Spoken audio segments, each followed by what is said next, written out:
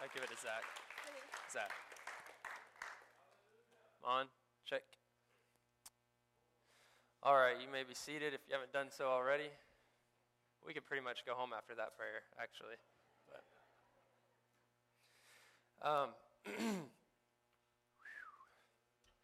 I'm gonna have a hard time this morning. I'm shaken by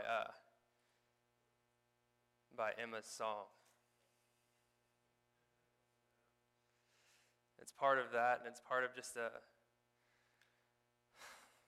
sweet presence that I just feel in this room this morning.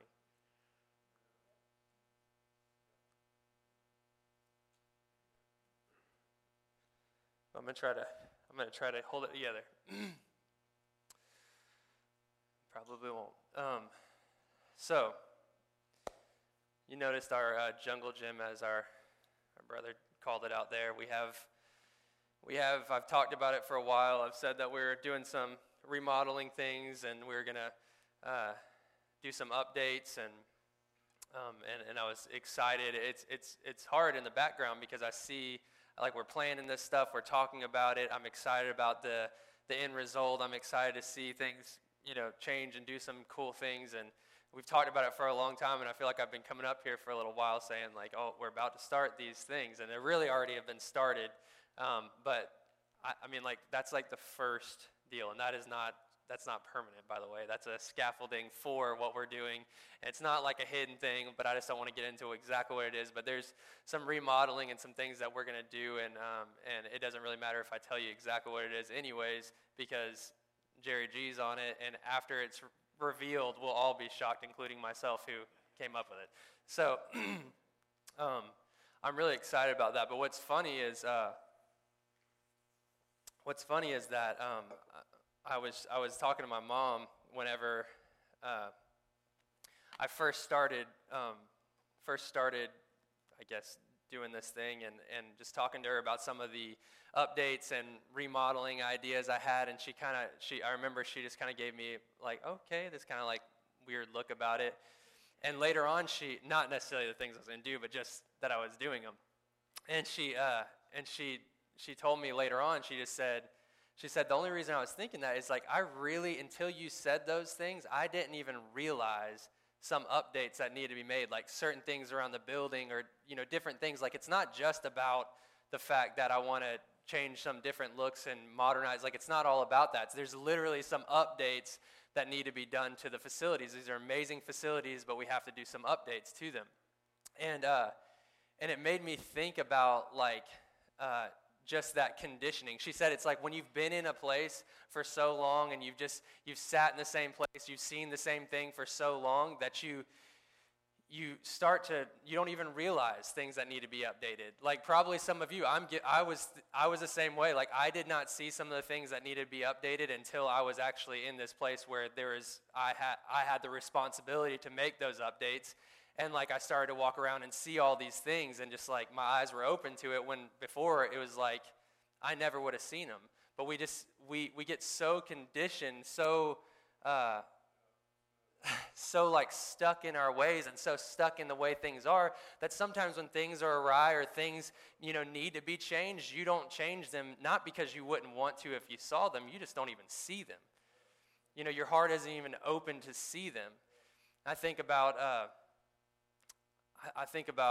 Frank, Eva, and I. Everybody always says when you have your first child, it's very much you're really careful. Everybody says first-time parents, and then by the time you have your second, you'll chill out, and you see people like Jonathan Saxon tells me, he's like, as long as they're alive at the end of the day, we're good. We're good. He said, you stop worrying about all that stuff. But with Frank, we were so particular and so careful about everything, like, him getting dirty, or him getting sick, or him this, and we just, like, we're hovering over him all the time. Me more than Eva, but I was so, like, I thought I'd be one of those parents that was going to be like, man, do whatever, because I was that kind of kid. Like, I was jumping off stuff when I shouldn't, and I was just like, whatever, I was okay. So I just figured I'd be that kind of parent where I'm like, he's good. I'm not. I'm the opposite. So But so what happened is when we had Leo, we were not like that. It's exactly true. We were very much like don't have the capacity to be able to be that way with both of them. And we started to realize, like, Frank would get really upset if he got messy. Like, it was like how we conditioned his mind to be like he's kind of a wild child as it is, but there's this one little thing about him. Like, he'll be in the back, and I've told you about how high-pitched he can scream as it is. He'll be in the back, and he'll have, like, a sippy cup, and thing pops up and spills on him, and you just about wreck the car because he's just like, ah! It's just, he's like, I'm messy, and we try to convince him it's okay. So now we're in the process of trying to recondition his mind to realize, like, it's okay to be a little bit messy, buddy. Like, it's just like try to throw a little mud on him and be like, don't be that kind of kid. Like, we don't want you to be that way. You gotta be, can't be scared of being messy. And so, like, I just think, I've just been thinking a lot about this conditioning, like, just as this people and also the church as a whole in the United States, just how we're conditioned to think about, and I talk a lot about this, but how we're conditioned to think things should go, Another good kind of example of this, I was thinking, because Ben and I talked when he was about to go out of the country. How many people have been overseas, out of the country? A lot of people. Like, it's a really good thing to do because you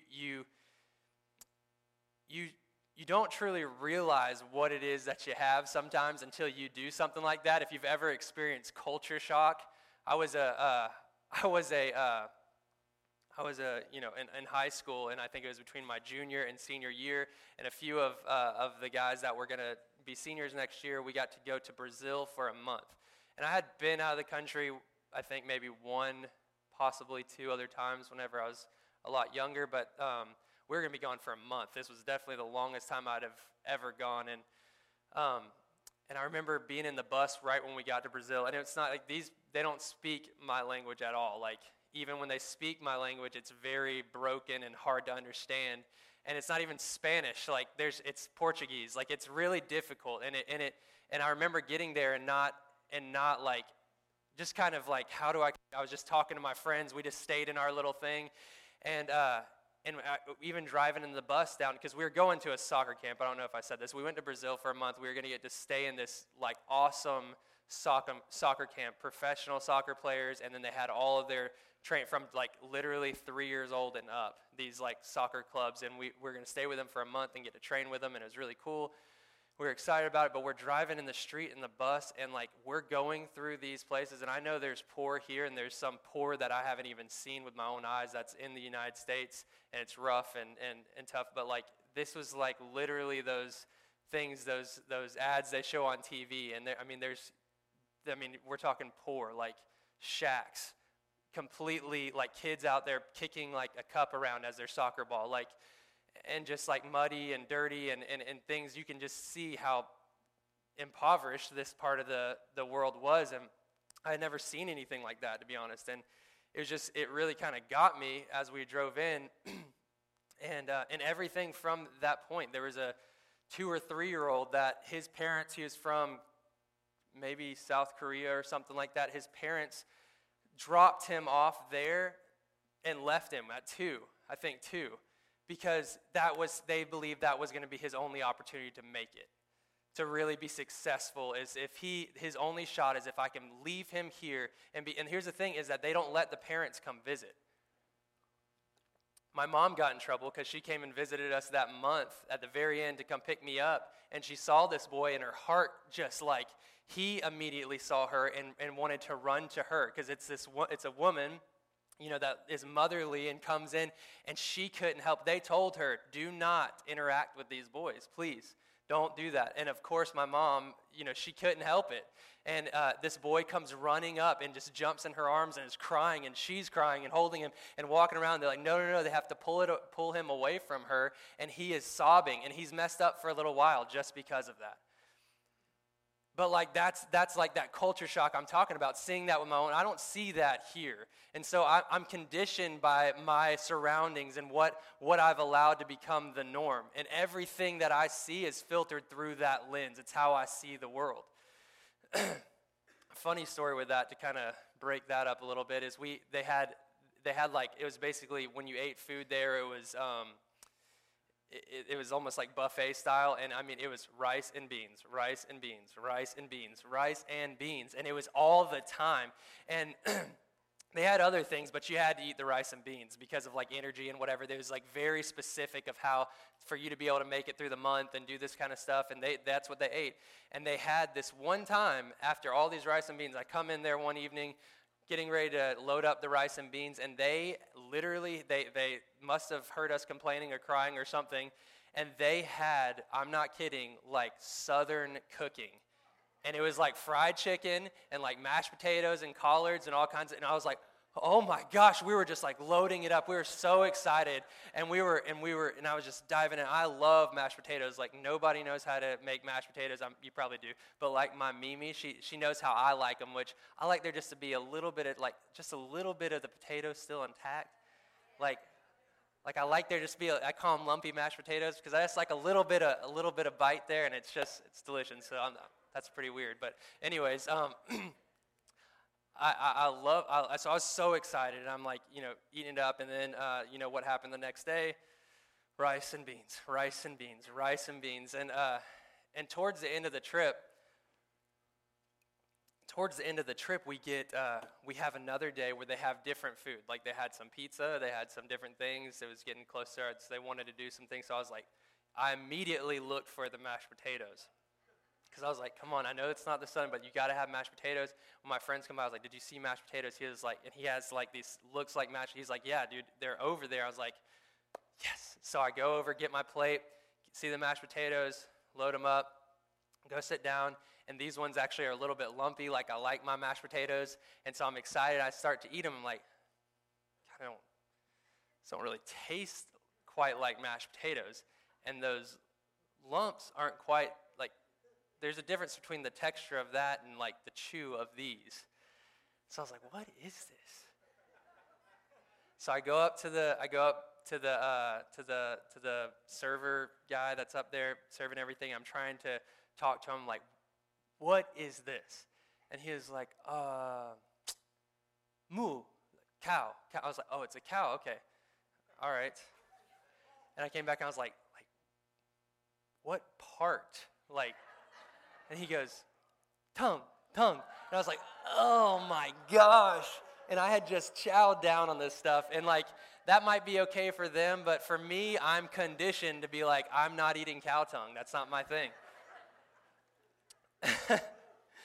But there's just like this conditioning, this like, if you remember in the very beginning of this year, in January, I had just, I think it was my first time, well, it probably was my first time speaking up here, but it's the first time in this, we all had come over here and we had the new stage and I got to speak. I was honored to be able to speak that time. I wasn't in this place like I was, we were still in transition but things were changing and things were new. And I use this analogy about the wild animals in captivity. You remember, like, for those of you that weren't there, there's these YouTube videos out there of wild animals that have been in captivity.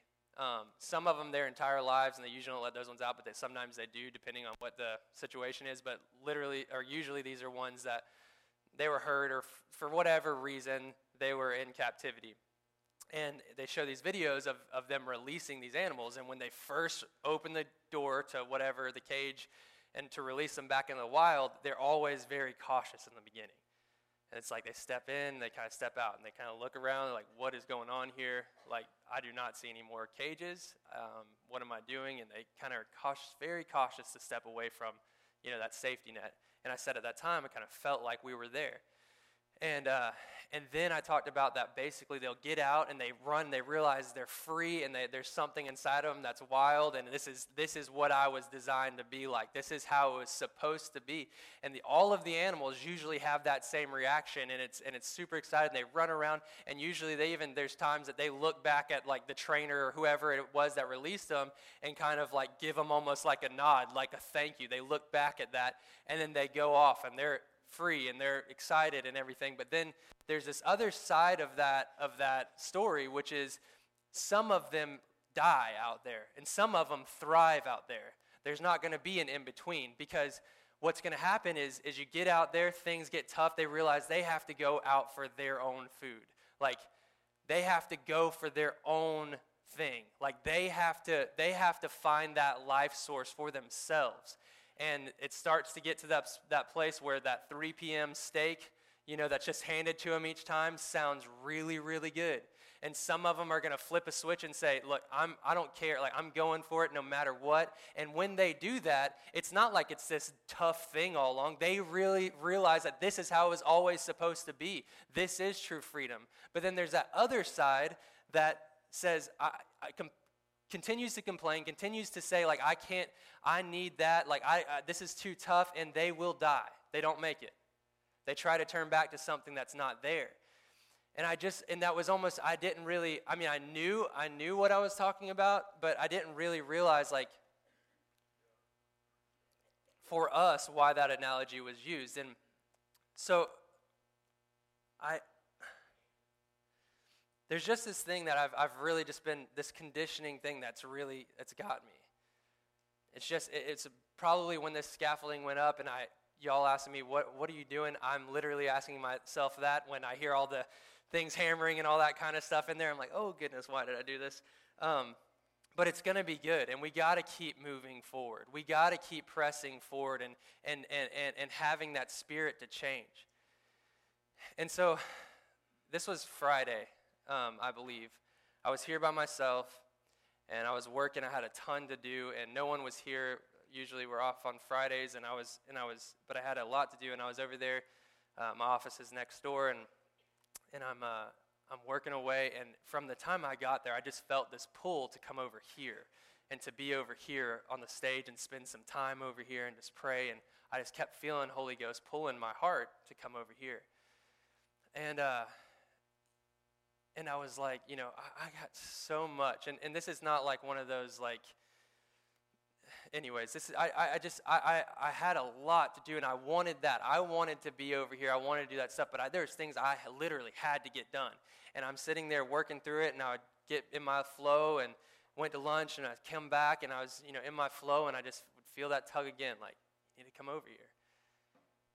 And I was like, okay, I'm just going to shut it down. I can't be where I'm at and say no to something like that. Like, I just can't. And so I shut everything down. There's a lot that I needed to do, and I just shut it down, and I came in here, and I laid up on this stage, and I just prayed. I had some music going. I was just going to sit here and see what was going on, and prayed in the Spirit some. I was quiet a lot, and just listened, and the questions started coming out of me. Yahweh, like, what are we doing? Where are we going? What do you want? What do you have me here for? Why am I here? Like, what's going on? And it was silence for a little while, and I just kept pressing into this thing, and I praying, and I got this vision in my spirit, and I could see. I knew it was Yahshua. I could see him from about here in his hands, and there was a table. And there was food, like half-eaten food, and cups that the wine had been drinking out of, and it was just like, there was like this whole like spread, and it was like kind of like this ancient look to it. It was this white linen cloth that had like stains on it and everything, and Yahshua had this, I see his hands grab onto this linen cloth, and I just see him do one of those. And everything, I could just see this linen cloth pop and everything off. Everything goes off of there. And I just see Yahshua putting it back, putting it in place, and very meticulously laying that thing back out, cleaning it off. It's white as it can be. It's beautiful. And Yahshua pulls himself up to the table. And he said, I'm inviting this people and you to my table. And it doesn't look like what it used to be. It's not the same meal that we ate last week. This is a new thing.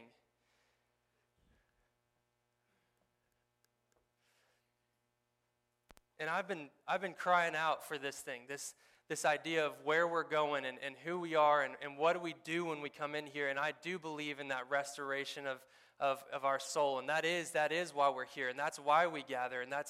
But there's something that is even deeper than that. And I've seen this thing that Yahshua is inviting us to his table. And there's a story that I want to, if you have your Bibles, it's Luke chapter 7.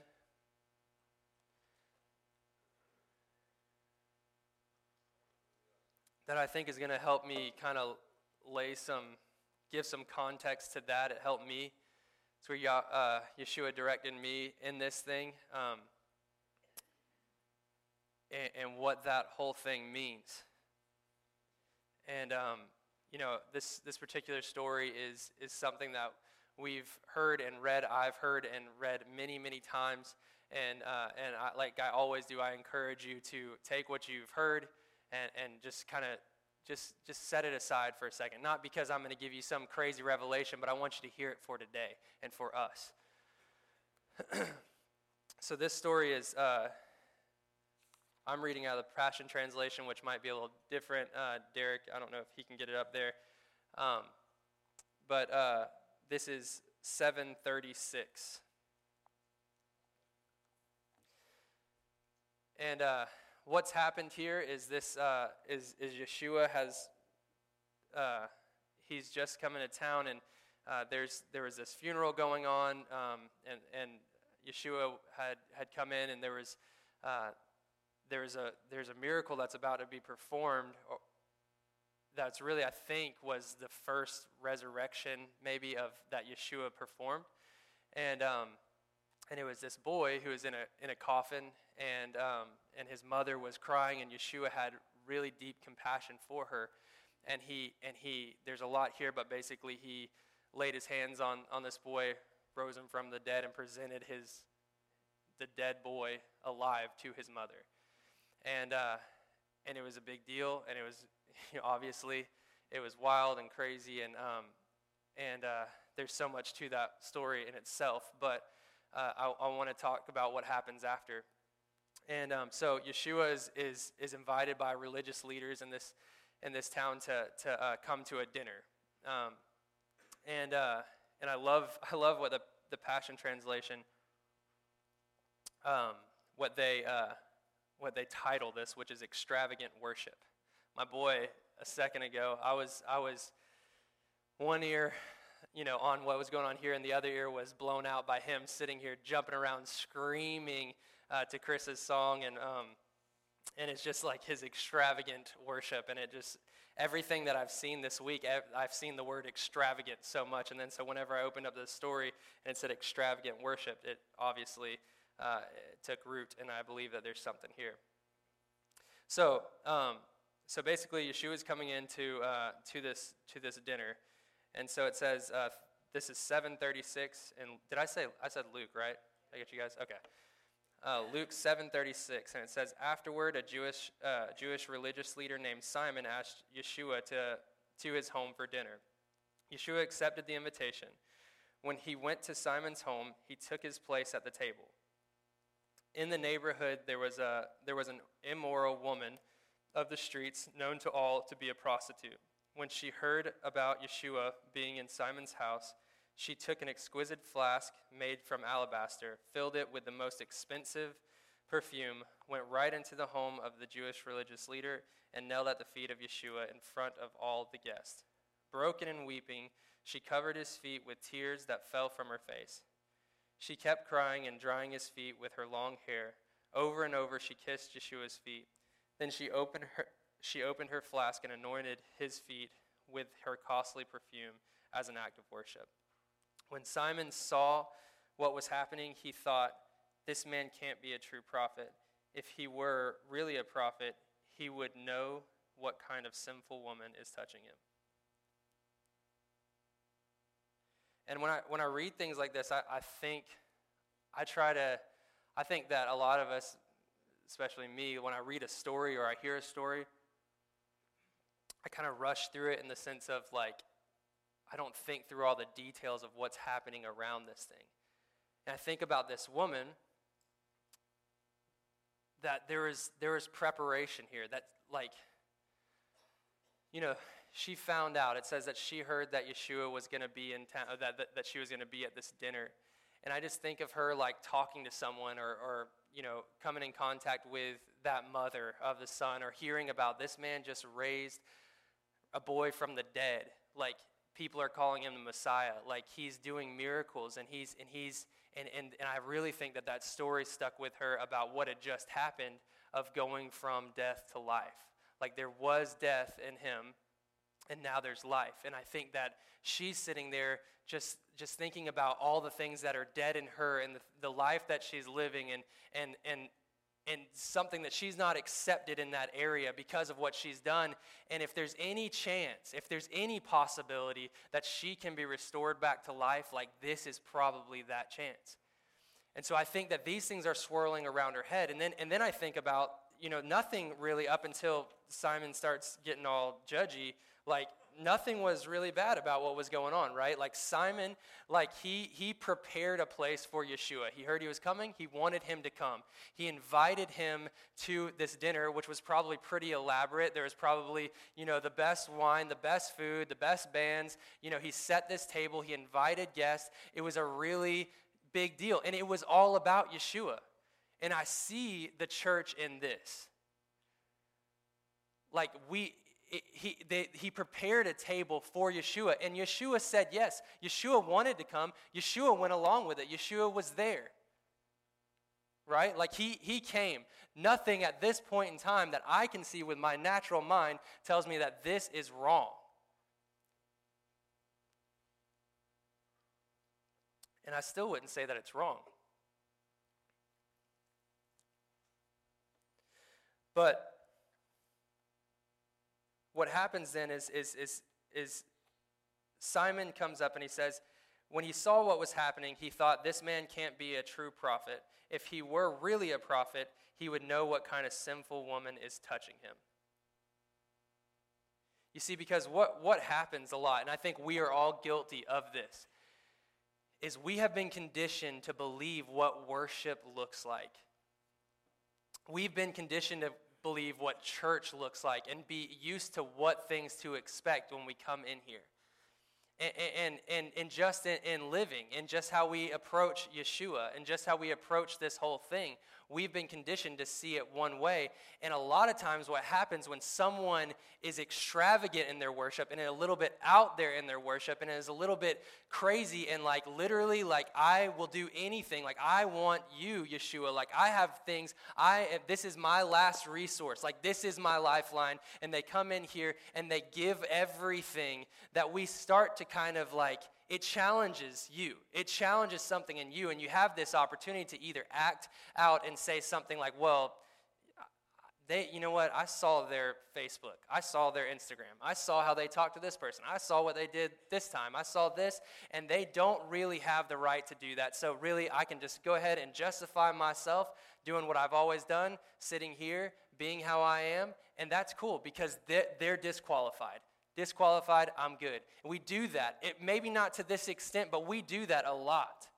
We justify things in our own life that if someone's doing something a little different and makes us uncomfortable, that's what we do. We try to justify those things. So this is what's cool about this. Is that at this point in time, after Simon is trying to justify things, what I see happening is that this is where that table flips from Simon's table that Yahshua was invited to being Yeshua's table. Because what he says here is he says, Yahshua said, ooh, man, come on. Whew. For live stream people that didn't hear that, that was a nice lightning bolt. Just want to make sure we get the feel out there too. But so as Simon's trying to justify this thing, I think that the tables turn here. And Yahshua says, like what I was saying is, get this picture in your head. Like, so we're at this party that was for Yahshua, that they're sitting there, they're enjoying themselves, they're having this conversation. The religious leaders are probably feeling pretty good about themselves. Like, yeah, look, people, we had the guy that raised the kid from the dead here. We're the religious leaders, trust us, see how holy we are. This is great, awesome. We did this for Yahshua. Yeshua's probably feeling pretty good, like, we're bros now, like, this is awesome. Like, things are good. And then this woman comes in and busts up this party, this prostitute, this person that no one wants to be around and no one accepts by the law standards, and busts up in there and starts to cry all over Yahshua's feet. And the religious leader is a little uncomfortable, probably feels like he needs to stand up. Well, you don't do that to Yahshua. Like, that's not, there's a protocol here. Like, hold up. And so then Yahshua says, so as Yahshua is sitting there, this woman's at his feet, and he stops and he says, God, another lightning bolt. He says, Simon, I have a word for you. And so now he becomes teacher. Go ahead, teacher. I want to hear. I want to hear it, he answered. He says, it's a story about two men who were deeply in debt. One owed the bank $100,000 and the other only owed $10,000. When it was obvious that neither of them would be able to repay their debts, the kind baker graciously wrote off the debts and forgave all that they owed. Tell me, Simon, which of these two debtors would be the most thankful? Which one would love the banker most? And Simon answered, I suppose it would be the one with the greatest debt forgiven. And Yahshua says, you're right. Then he spoke to Simon about the woman still weeping at his feet. And so here's Yahshua's perspective on what's going on in that situation. He says, don't you see this woman kneeling here? She is doing for me what you didn't bother to do. When I entered your home as your guest, you didn't think about offering me water to wash the dust off my feet. Yet she came into your home and washed my feet with her many tears and then dried my feet with her hair. You didn't even welcome me into your home with the customary kiss of a greeting, but from the moment I came in, she has never stopped kissing my feet. You didn't take the time to anoint my head with fragrant oil, but she has anointed my head and my feet with the finest perfume. She has been forgiven of all her many sins. This is why she has shown me such extravagant love. But those who assume they have very little to be forgiven, love me very little. Then Yahshua said to the woman at his feet, all of your sins are forgiven. All the dinner guests said among themselves, who is this man who can forgive sins? Then Yahshua said to the woman, Remember what we said in the very beginning of the story. Like, that whole thing with the boy had just happened. She saw someone go from death to life. We're thinking, like, I want to be clean of the fact that I used to be a prostitute. Really, she's not even focused on those things. She wants life again. She wants to feel it again. She does not want to have, people. She doesn't really care about what people think, obviously. She just busted into probably one of the biggest parties going on, biggest dinners, probably nice, everything. She had planned when she heard that Yahshua was going to be there. She prepared. She got the perfume. She got the oil. She got the nice alabaster box or container. And she came in and said, like, I know he's there, that's where I'm going to be. I know he's there, and I'm not going to say, like, that this isn't what I've done. Like, everybody knows I'm exposed, I'm not accepted here, and I really don't care. I care about one thing, and that is going from death to life. Because I've seen it done, I've heard about it, let's see if it can happen for me. And so then Yahshua said to the woman, your faith in me has given you life. Now you may leave and walk in the ways of peace.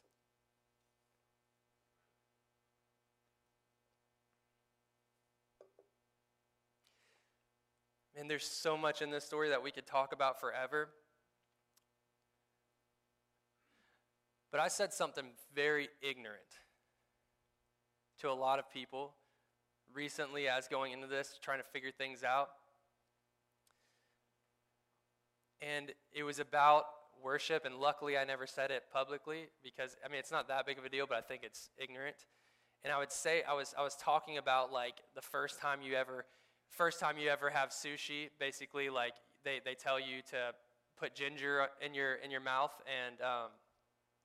and try to kind of, because sushi something like you've never tried before, you want to make sure you cleanse your palate with that ginger. And I compared worship, like literally like worship, like to the ginger. Because what that does is it prepares the people. They can kind of wash that thing off, and then so whoever's speaking, it prepares them for that. That was stupid. You want to know why it's stupid? Because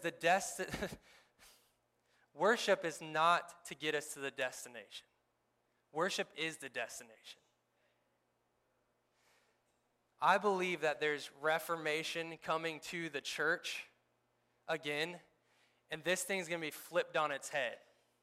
And instead of us coming here to hear a spoken word, we're going to come in here and break open our alabaster box and be kneeling at his feet, worshiping him, because he's inviting us to his table. Yahshua is making himself known, and he's giving us an invitation. And as we've said, he is the door. So we might be in this same thing for 10 years. We might be doing the same thing for the next 5. We might be in here for 6 months before something else is shown, because the destination is the worship. And I'm worshiping right now by being who I am. You don't have to have music. But what I'm saying is that this is an amazing place that whenever people come in, like whenever we're talking to people, I don't want you to go and say, like, hey, this is, Yahshua, like there's this, let me teach you about this. And if you come to our church, like hopefully you can experience him. Like I want to come to the place that we're so enthralled with worship that you go up to people and say, listen, I've seen sick healed. People that once had cancer, don't have it anymore, are being healed, that I've seen a place where someone who literally you should have seen the way they walked, but this people welcomed them in, and they didn't come in and say, listen, all is welcome. You know that's the phrase you hear for the churches that really want to grow, like all are welcome. And my phrase is all are welcome, but don't come with the expectation to stay the same. Like we want the woman that comes in that no one else will have, but we want her to come at her broken state and say, like, I've heard of death to life coming out of this place. I've heard of hopeless people that were literally going to kill themselves, walk into this room and not encounter cool lights and music and great stuff, but literally encounter Yahshua. Like they've said that, like there's a table, his table is literally in that place. And I don't know, I mean, you can come through Tuesday through Thursday, you can come anytime, and it's gonna be there. That presence, that man is here. And I want you, if you have something, if you're broken, if you're losing at life, if you do not have hope in your heart, you can come to this place. And you can meet a people that aren't rule followers, that don't live by the law and do things the way they could. Because you know what? Not that we have to justify it, because Yahshua is teaching us something new here, but Apostle F. Nolan Ball was the same way. He was that man. I said this to Chris last week. I said, we're kind of, in a sense, we're kind of like the rebels of this thing right now. And he said, we always have been. Nothing's new. Like, this is true. Like, this is the spirit that we carry. This is that foundation that we're feeling, is that we are going into uncharted waters, and we are not going to expect things to look the same way they always have. And if I have to say it 1,000,000 times, I'll say it 1,000,000 times. If I have to keep talking about the same things, I'll keep talking about the same things, because my ultimate goal is that we can come in here without expectations, and we'll figure out a way that we can release the kids, and we'll figure out a way to get announcements to you and do that kind of stuff, because this is a family. I want there to be fun, exciting things, and there will be messages spoken, and I know that revelation will flow, and it'll be great. But really, like, I want to come in here in this place, and the only focus is him, is the King, is breaking open that box and just saying, Yahshua, this is about you. Like, we are accepting the invitation to your table. And when you show us the next step, when you want to send us out, because it's about coming here, it's about coming, and then it's about going. But you don't go unless you're sent. Musicians, could you come up here? Does this like provoke, or do you feel this at all? You good? I mean, liven up, man. This is awesome.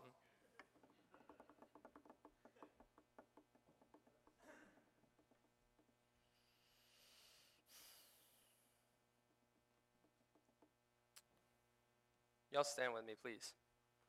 I want to do Emma's song again. There's this, there's something that happened that he didn't even know about. I was talking to Bill the other day after service, and we were talking about this mic, and hopefully it doesn't go out right now and mess up my entire thing here, because there's a lot of reasons of why this mic keeps cutting out.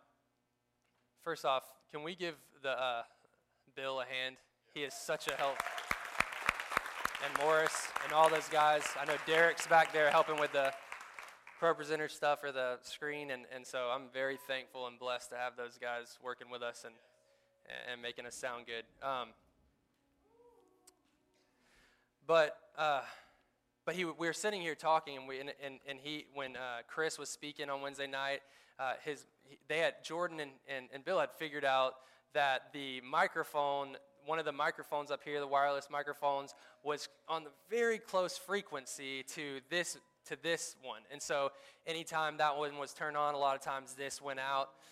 And I was like, oh, okay, yeah, that makes sense. And so they were changing the frequency of the other mic so that this wouldn't cut out as much, at least, as much. But then I said, so, but when y'all grabbed the microphone, I was watching you, and y'all were doing that, and Chris was cutting out really bad. And he said, it's a proximity issue. And first off, that word is going to trigger something in me.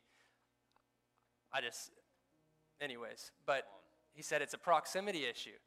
And he said when we took that microphone, though they were on the same frequency, they kind of keep cutting each other out. But when I took that one microphone and I brought it up there, and we had to turn it on to try to get the situation fixed, as soon as we turned it on, it completely overrode your mic.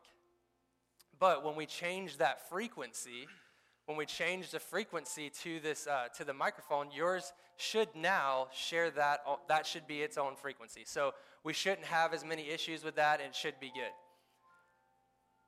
And maybe this is like an obvious, you already know what I'm saying here, and you can draw your own conclusion. But to me, it spoke to me about what do we allow on the same frequency to our source.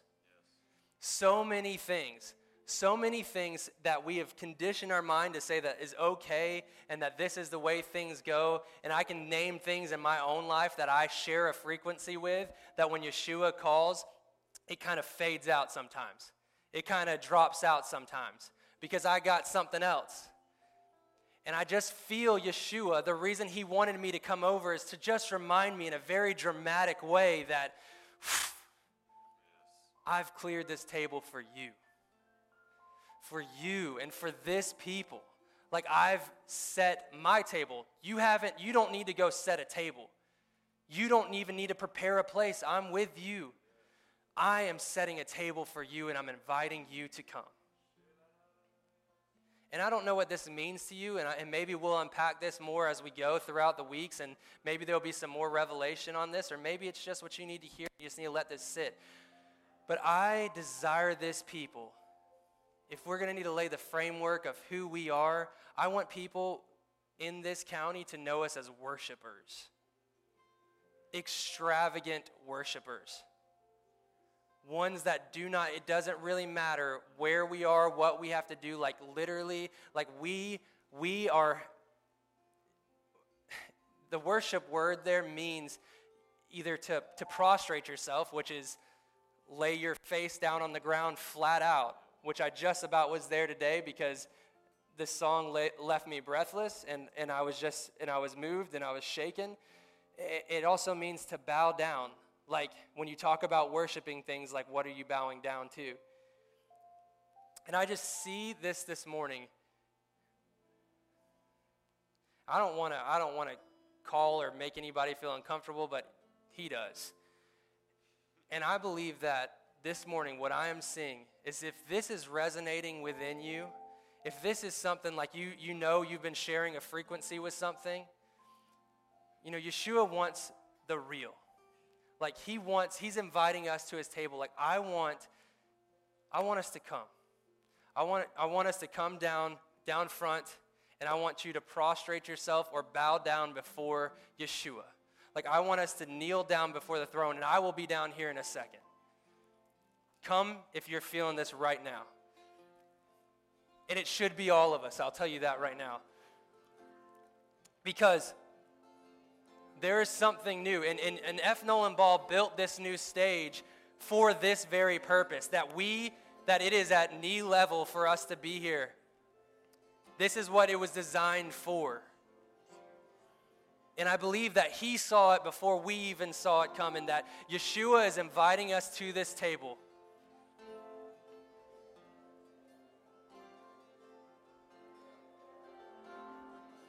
Yahshua, this is a prophetic gesture that we accept the invitation. That we want extravagant worship.